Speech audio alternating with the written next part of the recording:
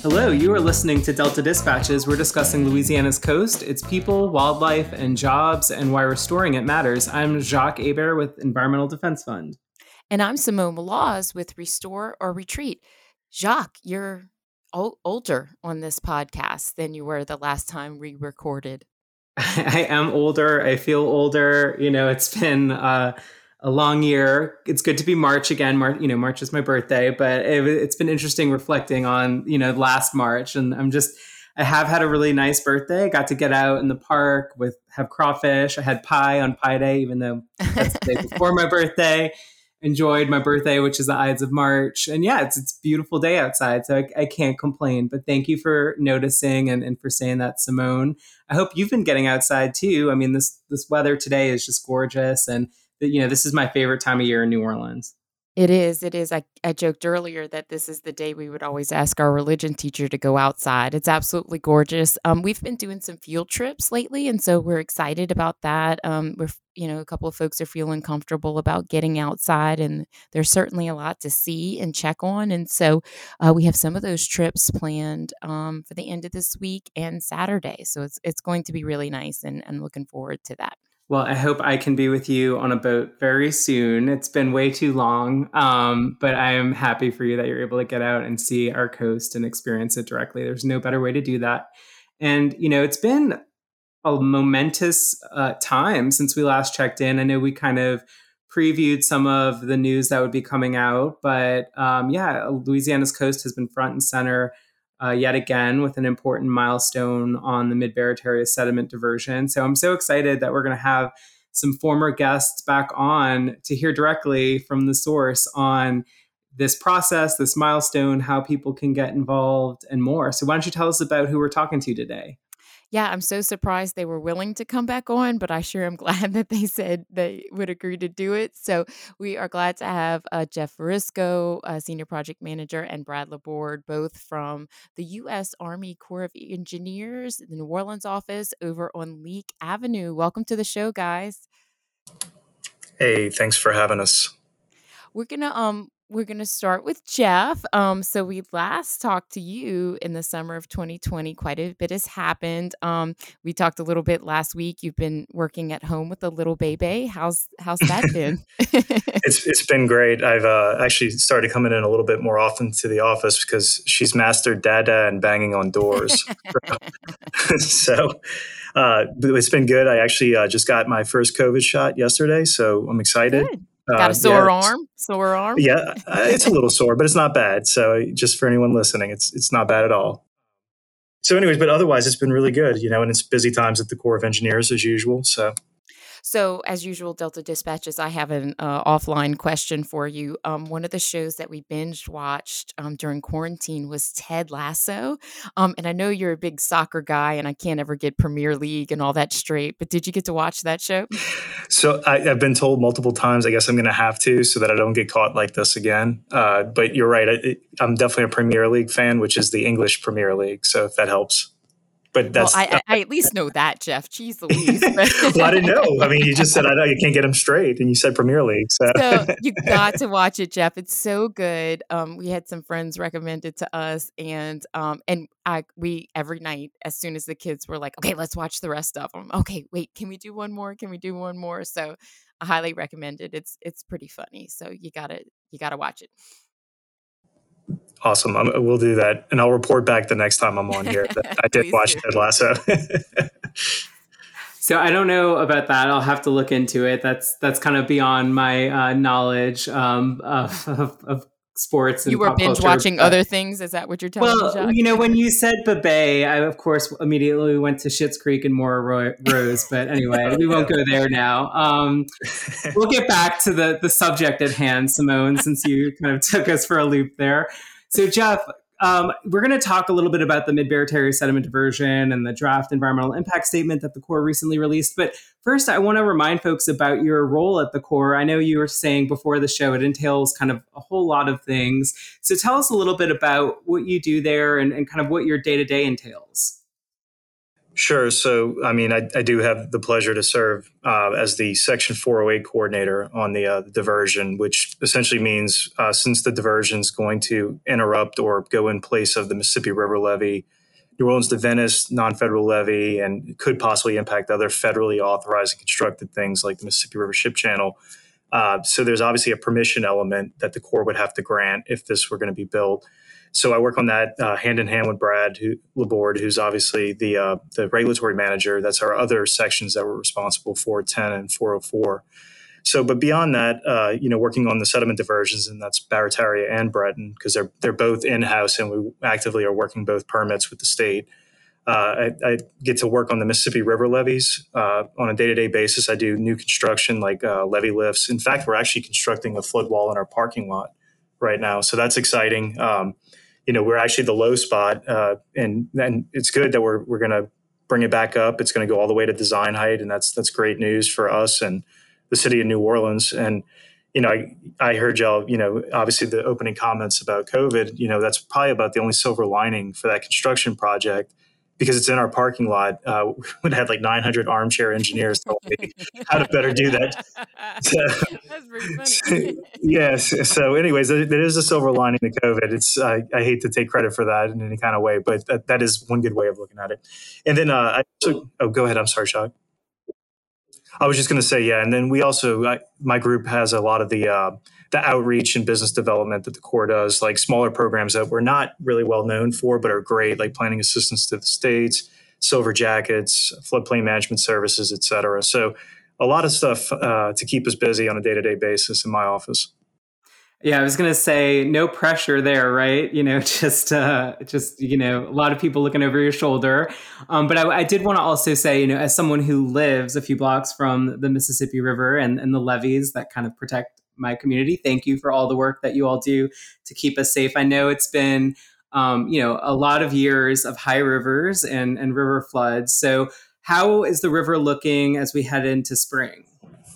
So it's been pretty good. I got to say, the last 2 years, you're absolutely right, Jacques. And I know if you're living close to the river, and I quote unquote live on the river because I come to work almost every day now and see it. But, this year it didn't come up till, late February, early March, whereas we were in flood 19 and 20 for record amounts of days. I mean, approaching 300 days in flood, which is crazy. That's 11 feet at Carrollton. So I'm really hopeful, that this is going to be a short one. We deserve a short one after 2 brutal years and all the hurricanes and whatnot with a high river. I mean, it really has been nonstop, and so to have that elongated time where the river was down was great for our construction projects and other people, because, recognize whenever the river goes up at 11, we start putting restrictions on what you can do within a quarter mile of the levee. So that affects a lot of people, but it affects ourselves too. In fact, our construction is kind of shut down on the river right now, except for some limited small installation of sheet pile. They can't go out there and pile drive and construct the wall. So we're held to the same standards we hold the public to. But again, just to get back to your question, really just hoping that it'll come down. I wish it came down in April, but that's not typically what happens with the hydrograph. It normally, we keep getting these frontal systems, and it keeps the water it keeps the river elevated for a while, usually into like May or June, around that time. Jeff, it's such a balancing act on our end to be able to use these moments to teach folks about the power of the river and what it means. But it's also people can get confused, I guess, between flood fighting and what we're trying to do, frankly, with projects like the Mid-Barataria sediment diversion, which we want to talk to you more about today. So we've had Bren Haas, Alicia Renfro, and some others on Delta Dispatches recently to discuss this project because we've reached such a momentous milestone there. But why don't you give us an overview on how the Corps is involved in this project? Sure. So in this arena, I guess you could call it, we're really a regulatory agency. What I've just been discussing, my own personal work on the river, that's our civil works program. And so obviously those are things that we undertake at the direction of Congress. Most times it involves a non-federal sponsor, which CPRA is which is Bren Haas, a lot of times involves them. But here we're strictly just evaluating the diversions from a public interest standpoint. And obviously part of that, as y'all have said, it is a momentous milestone to finally have this draft EIS out. And it discusses the benefits, but it also discusses the impacts of the diversion. Large scale, anything that we build, we do this on the civil work side, any major action you're going to take it should have benefits, but it also does have impacts. And that's really what I think Brad and I are here today, is just to emphasize, that we've been working this literally for 4 years, and there's tens of thousands of man hours in this document. And so we're now disclosing that to the public, and we want to hear what the public thinks about our homework, so to speak. Look, we've spent a lot of time, and there's good and bad, and we want to hear from you. Is this, have we properly disclosed everything in the EIS to your satisfaction, and recognizing it's a large document, but I think that we'll probably talk more about that as the show goes on. Yeah. So let's kind of step back in the process, and y'all received those scoping comments. Y'all received quite a few. It's like, I guess I want to bring to light what the public maybe doesn't always see about what you guys have been doing from then to now, right? And so is there any way that you could highlight? Surely there's been reports and working groups and things like that. Walk us through what happened when you closed those scoping comments to today. Yeah, sure. So it's, again, scoping, it does seem, it was a while ago. I know it was a while ago, unfortunately, almost 4 years, but, we got really valuable comment. You're right. There was like upwards of almost 1,000 comments, and we took all those very seriously. So you'll see those addressed. They are in an appendices of the EIS.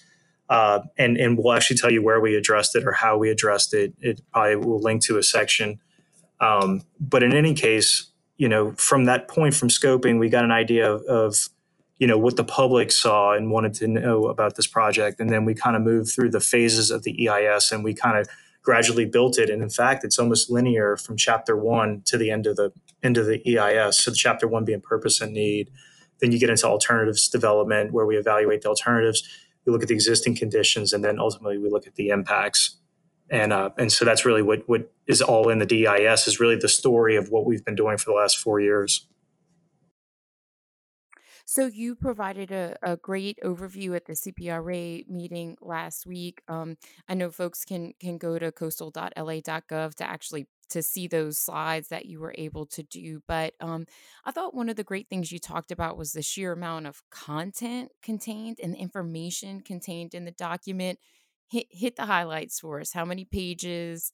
1,000,000. How many appendices? 1.5 million. I think about, it's so funny, Jeff. I think about the person who like literally has to type each one of those words. So brag on that a little bit. Yeah. So one, I'll brag that I didn't have to do too much. We have a fantastic third party contractor that GEC, and they just do absolute phenomenal work. But to give you some numbers, the EIS itself, the draft EIS, is about 1,600 pages, and the appendices, I don't even want to venture a guess. Brad might know offhand. Let's take bets, Brad. No, I'm just kidding. I'd imagine around 10,000 pages. All the technical reports. Obviously, CPRA did a lot of the science and modeling, so there's a lot of technical reports from them. There's just so much research, because we're talking about an ecosystem, and so you have to think about every species, every noise, pollution. I mean, it goes really deep in this document. And so we're obviously pulling information from wherever we can, and then we have to cite it, and then we're providing it as reference material, if not just by reference. And sometimes we provide the entire document in the appendices. So, I like I said, I think at the meeting, Simone, is you really, if you just want to get a flavor of the document, you read the executive summary. But if you really want to get into it and take your time with it, you can do that. You can go as deep as you want in this, and really, you can make a career out of reading all the references in the appendices. I mean, it's a lot of information, a lot of really good information. Yeah, I've been joking that Simone is currently on Appendix A or something right now, so she slowly makes her way through. But I do have to say, I mean, kind of to your point, and we've touched on this on prior episodes with kind of folks from Environmental Law Institute as well as folks from CPRA, but it really speaks to just the kind of scale of the project in terms of how many factors are in play, and to see it all laid out in these documents is just so impressive. So huge kudos to you all on that. I wanted to ask about, tips that you may have for the public in reviewing and kind of digesting some of this information. If you had to point them to a place to start, would it be the executive summary, other kind of tips you could give folks on how to start digesting some of this information that you've put out there? Yeah, definitely. I mean, I certainly would always start with the executive summary. That is, so whoever did the 20-page shrinking of a 1,600-page document is great, because the executive summary is fantastic. I can proudly say I've read the executive summary and other confidently. Confidently tell you that I've also read the entire navigation appendix and navigation sections in the document thoroughly. So there's some that a little more interested in than others. And that's how I think the public should look at the document. What are you most interested in? Are you most interested in commercial fishing? Are you interested in oysters? I mean, you could literally, since if you're doing it digitally, you can search through the document, by a keyword and go directly to it. Now, are you interested in alternatives? Are you interested in impacts? It kind of is a choose your own adventure, I would say, in an EIS, but it's really what you're after, and then getting keywords. But at a basic minimum, yeah, the executive summary is where to go.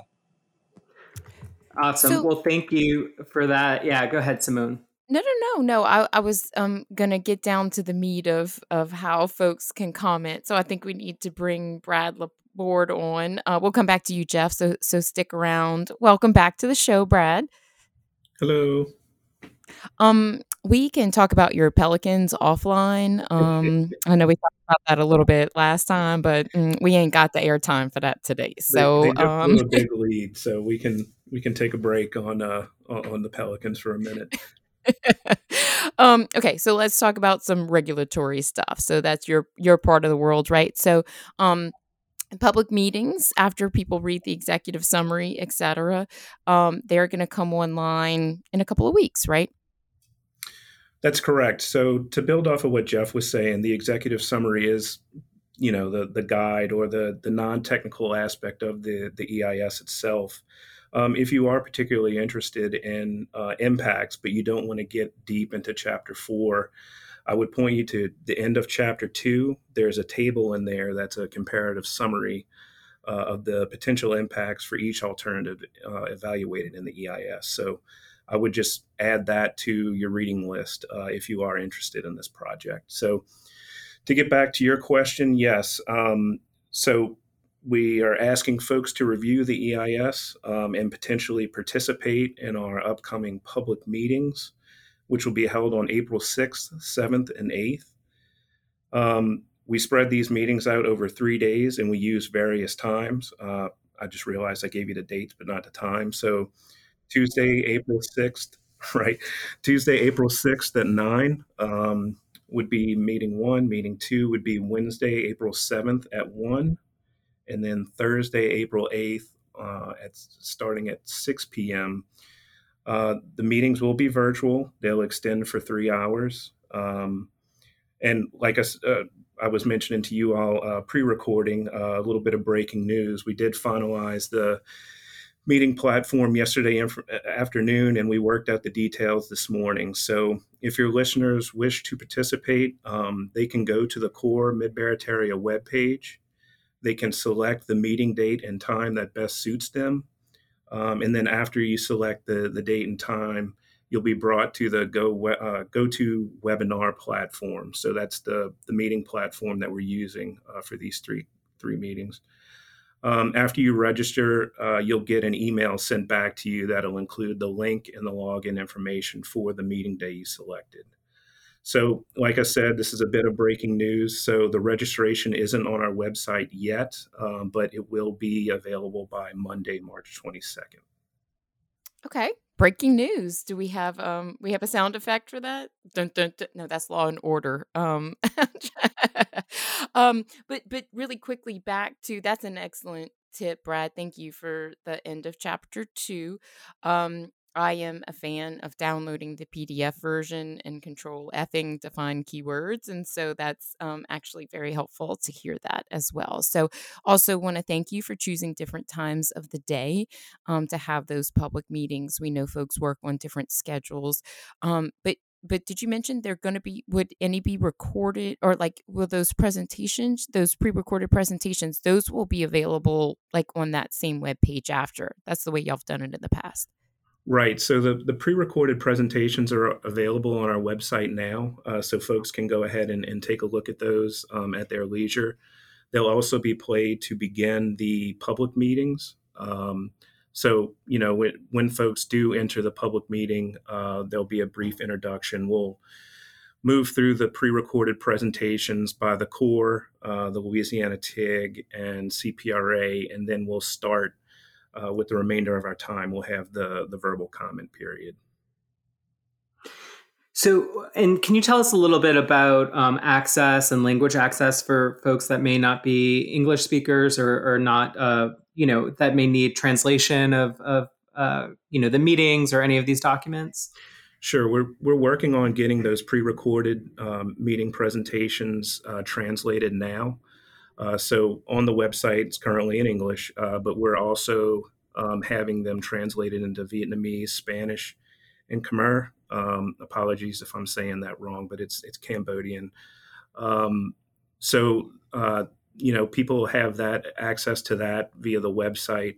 Also, for the meetings, we will have translators on the line, and I think the plan now is to open the meetings with the translators for each language to open the meeting to those audiences and let people know where they can find the pre-recorded translated presentations, so they can view those while we're running the pre-recorded meetings in English, and then they can hop back on for the oral comment period.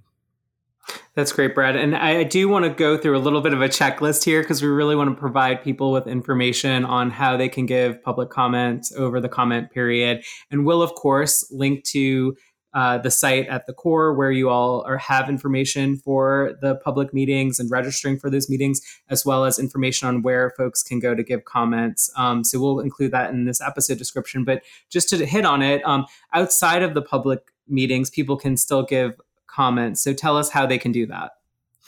Right. So the comment period is open. It opened on March 5th and it extends to May 4th. So anytime folks hop on, take a look at the executive summary, the table at the end of chapter 2, and then dig in from there. Once they've put their comments together, they can provide those to us. We have an electronic portal set up on the Corps website. It does send you to the National Park Service to enter your information in your comment. If you go there, you are not lost. That is the right place. If you look, I guess on the front end of that comment portal, you can see numerous agencies use that. And that's just to help us kind of bank the comments. We're expecting a high volume of responses this time. So that system allows us to load comments and do keyword searches and things that you've discussed, like you like to search through the EIS. So it's no different with the comments. You can also submit written comments by traditional mail to the Corps of Engineers here on Leake Avenue, which is also the mailing address is on our website. And then if you want to submit oral comments, but you don't want to do it in front of an audience, you can call our toll-free number. It's 866-211-9205. And that number will have an opening, and it'll, ping you to start your comments, and you'll have 3 to 4 minutes from there to provide comments. And then if you get cut off, you can always call back in. I love vintage landlines. I used to call it old school landlines, but vintage is so much cooler. So, but it's really important for folks to understand the process and that there are many ways. And I do think that you guys have gone the needed extra mile. And so that is greatly appreciated. Thank you for increasing access to that. So I haven't done it yet, but when you go to the portal and you like click send on the comments, like then what happens? Like it goes out in space. Right. But you get some kind of recognition or something that you guys have received the comments. Yeah, so you'll go to the comment portal. There'll be an opening page, and over in the corner there's a comment now button which you would select. It'll bring you to the next page where you enter in your contact information, And the contact information is important because if you provide that to us, we'll be able to add you to our mailing list so that we can keep you up to date on things and other public engagements in the future. So, and then below where you would enter your information, you would have the comment portion where you can type that out. Once you've completed your comment, you hit submit. It'll send you to a next page where it essentially shows you, it'll say, thank you for providing your comments. They've been received. And it'll show you exactly what we see after you hit submit on our end. Awesome. Okay, that's really great because you work really hard on these comments and you send them off, and you don't want to get the you know the notice that you didn't do that correctly. So just to be really clear, this one National Park Service portal is the one place to make comments on both the Corps' DEIS and the TIG's restoration plan, and that's the overall document from the trustee implementation group. That's correct, right? Okay. Good. I feel like we're building some FAQs here. Thanks, guys. Yeah. So I do want to ask, we touched on scoping and kind of that process earlier in the episode, as well as in prior episodes. And, of course, we want to emphasize the ways people can give comments over this comment period. And we'll include that information, as I said, in this episode description. But tell us a little bit about what happens to these comments. So after the comment period closes, what are you all doing with the comments people submit? And then what happens in terms of the next stage of the process towards getting to a final draft or a final environmental impact statement? Sure. Once we do receive everyone's comments post May 4th, we will start to evaluate those and make responses to those comments. So there will be official responses to those comments, as well as us going back through the draft EIS to see if there's anything that needs to be tweaked. And if so, any updates that we need to do will be represented in the final EIS, which is anticipated to be available in April of 2022. So we have about a year here to get everyone's comments and then adequately respond. So that's interesting. So they'll get official responses individually? It wouldn't be individual. It would be part of the document. I'm like, that's a lot of work. Okay, yes, that's part of the document. I was like, oh gosh, who's got to send all those letters? But I think it is important for folks, just like those scoping comments are addressed in the appendices. I do think it's official, it's important for folks to know that it was considered and what, that response is. So, Brad, you did just mention the comment period ends May 4th. It's a 60-day comment period. You guys automatically extended that from the traditional 45. We did. It was originally proposed to be a 45-day comment period, but as we worked through the EIS and the drafting, we understood both the length and the technicality involved with the document. So we went ahead and planned for the full 60 days now to allow folks to take a look, dig in, and make their comments. And beyond that, if there are any requests, people can submit time extension requests, and we will consider those on a case-by-case basis. Okay, so you mentioned April 2022, and then you get a final EIS, and then what happens? A record of decision? Is that how? Remind me of my steps, please. No, that's correct. So after the final EIS, shortly after, we will develop the record of decision or the permit decision, which would determine whether we issue CPRA's project as proposed, deny their project outright, or proffer them a permit for another alternative that we analyzed in the EIS. Okay. So Jeff, also, can we, if you're awake over there, can we talk, you mentioned this at the meeting, CPRA meeting last week, about, the comments themselves. And I thought you gave a really strong example of how the public comments influence the outcome of a final document. Maybe can you tell us a little bit more about that? Sure, I'll give you the example again if that works. So I used to do, or I was the project manager on the West Shore Lake Pontchartrain feasibility study. And so obviously a very similar public engagement and outreach strategy, except that we were technically, if you want to use the same terms as regulatory, the Corps was the applicant and we were going to the public seeking input on this, multi-$100 million project.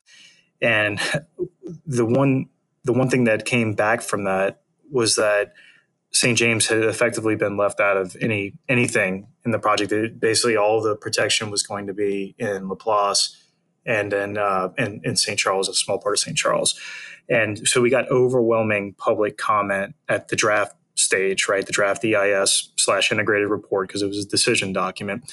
And we actually went back with the St. James Parish planners, the parish president, our own planners, economists, and figured out something that would work. And the ultimate change was we went from having no economically justified plan, i.e. no recommendation to Congress for St. James, to having a $40 million plan of a variety of things in St. James. So we went from $0 to $40 million worth of improvements in a parish. I mean, and that's just an example of how public comment can shape a document. I'm not saying that's what's going to happen on Barataria. I'm just saying that the public has a lot of power, whether they know that or not. But I'm telling you, they do. That is such a powerful example and just a really great reminder for folks to use this public comment period to make their voices heard, to be engaged. And thank you all so much for taking the time to walk us through both the draft environmental impact statement, but also how the public can be engaged in this process. Any final thoughts that either of you would like to give to our listeners as you kind of make that case for why being engaged in this project, one of the largest coastal restoration projects in Louisiana, maybe U.S. history, why it's important for them to be engaged, or any final thoughts you'd like to share? Yeah, I'm going to defer to Brad. We love that term, deferring to regulatory, but I do want to say, the Corps, I think, got in front of this public comment period. We've talked about the size and the complexity. Rightfully, Jacques, you just kind of laid out, like, it is probably one of the biggest restoration efforts in the United States, certainly in Louisiana, no doubt. But we went ahead and extended the public comment period from 45 days to 60 days. So we didn't wait for people to ask us for more time. We just know that, a 1,600-page document probably necessarily required more time to let people get through it and sink their teeth into it. Regulatory. You want to find a word, Brad? Sure. Just to build off what Jeff said, with the public involvement time that we do have with folks, comments do matter. Jeff gave a great example. So public scoping was us coming to the public and asking, what would you like to see addressed in the EIS? The draft EIS is our attempt to address all the comments that we received.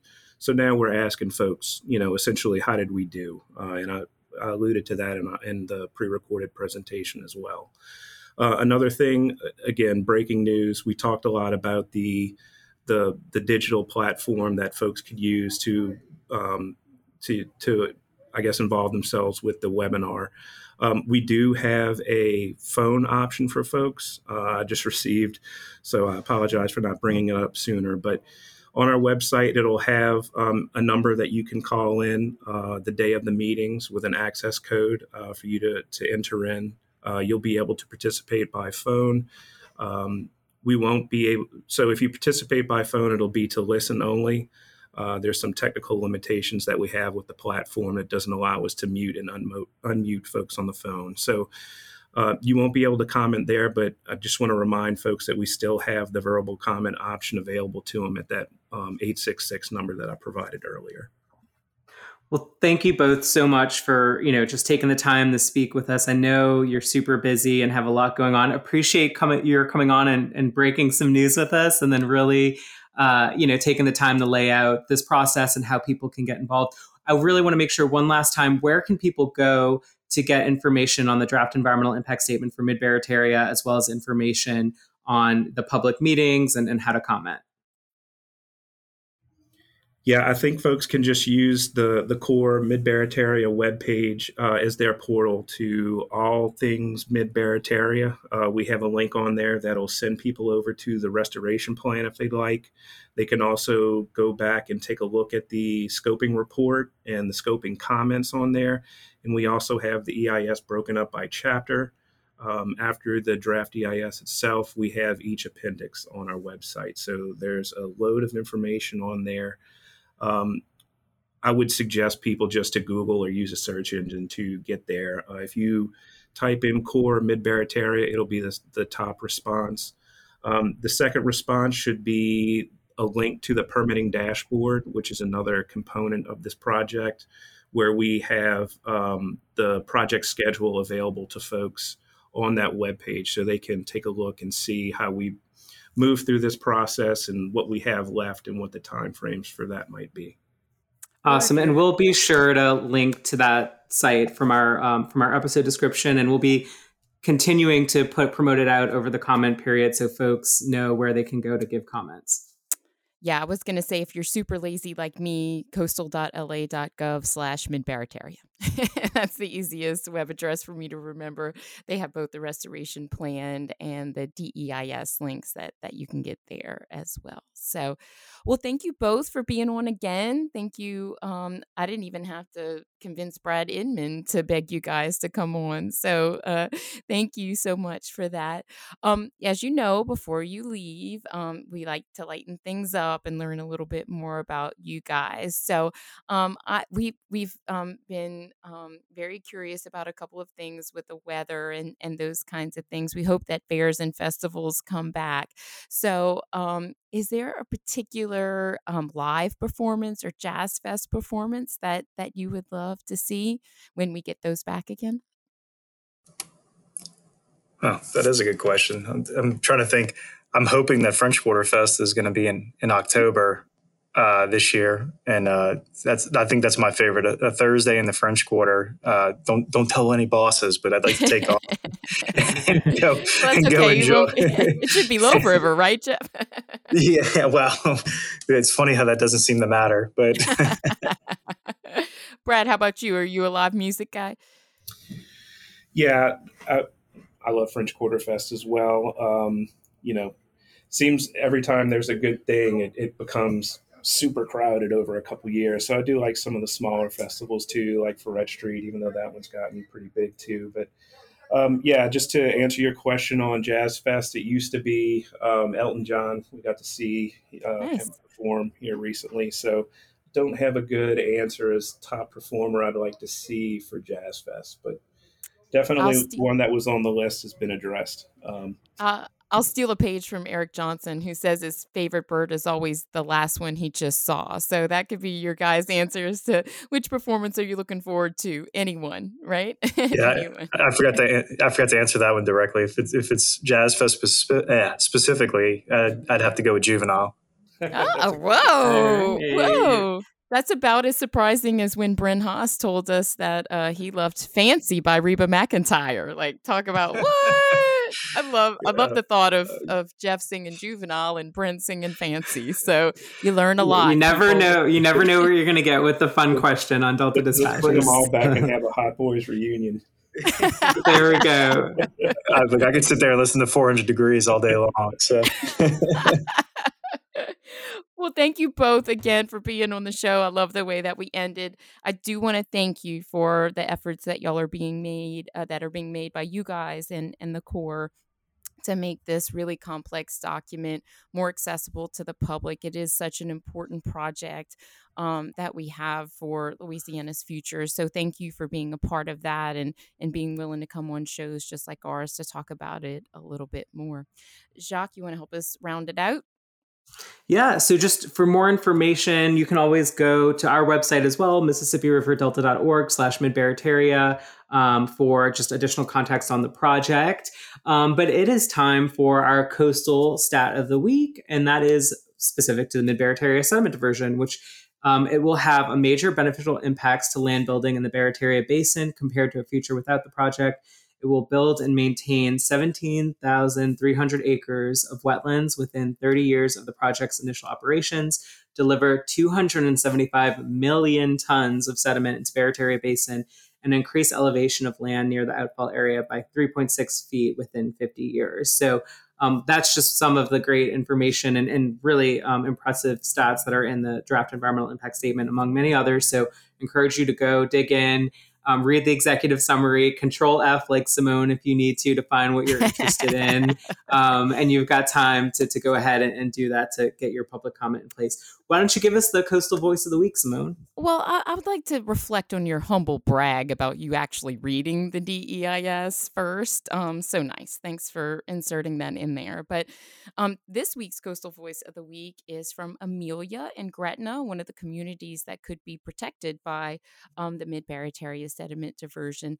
I support the Ghosts because it supports our economy, communities, and natural resources. Thank you, Amelia, for lending your coastal voice. And just a reminder that you can add your own at MississippiRiverDelta.org/restore-the-coast.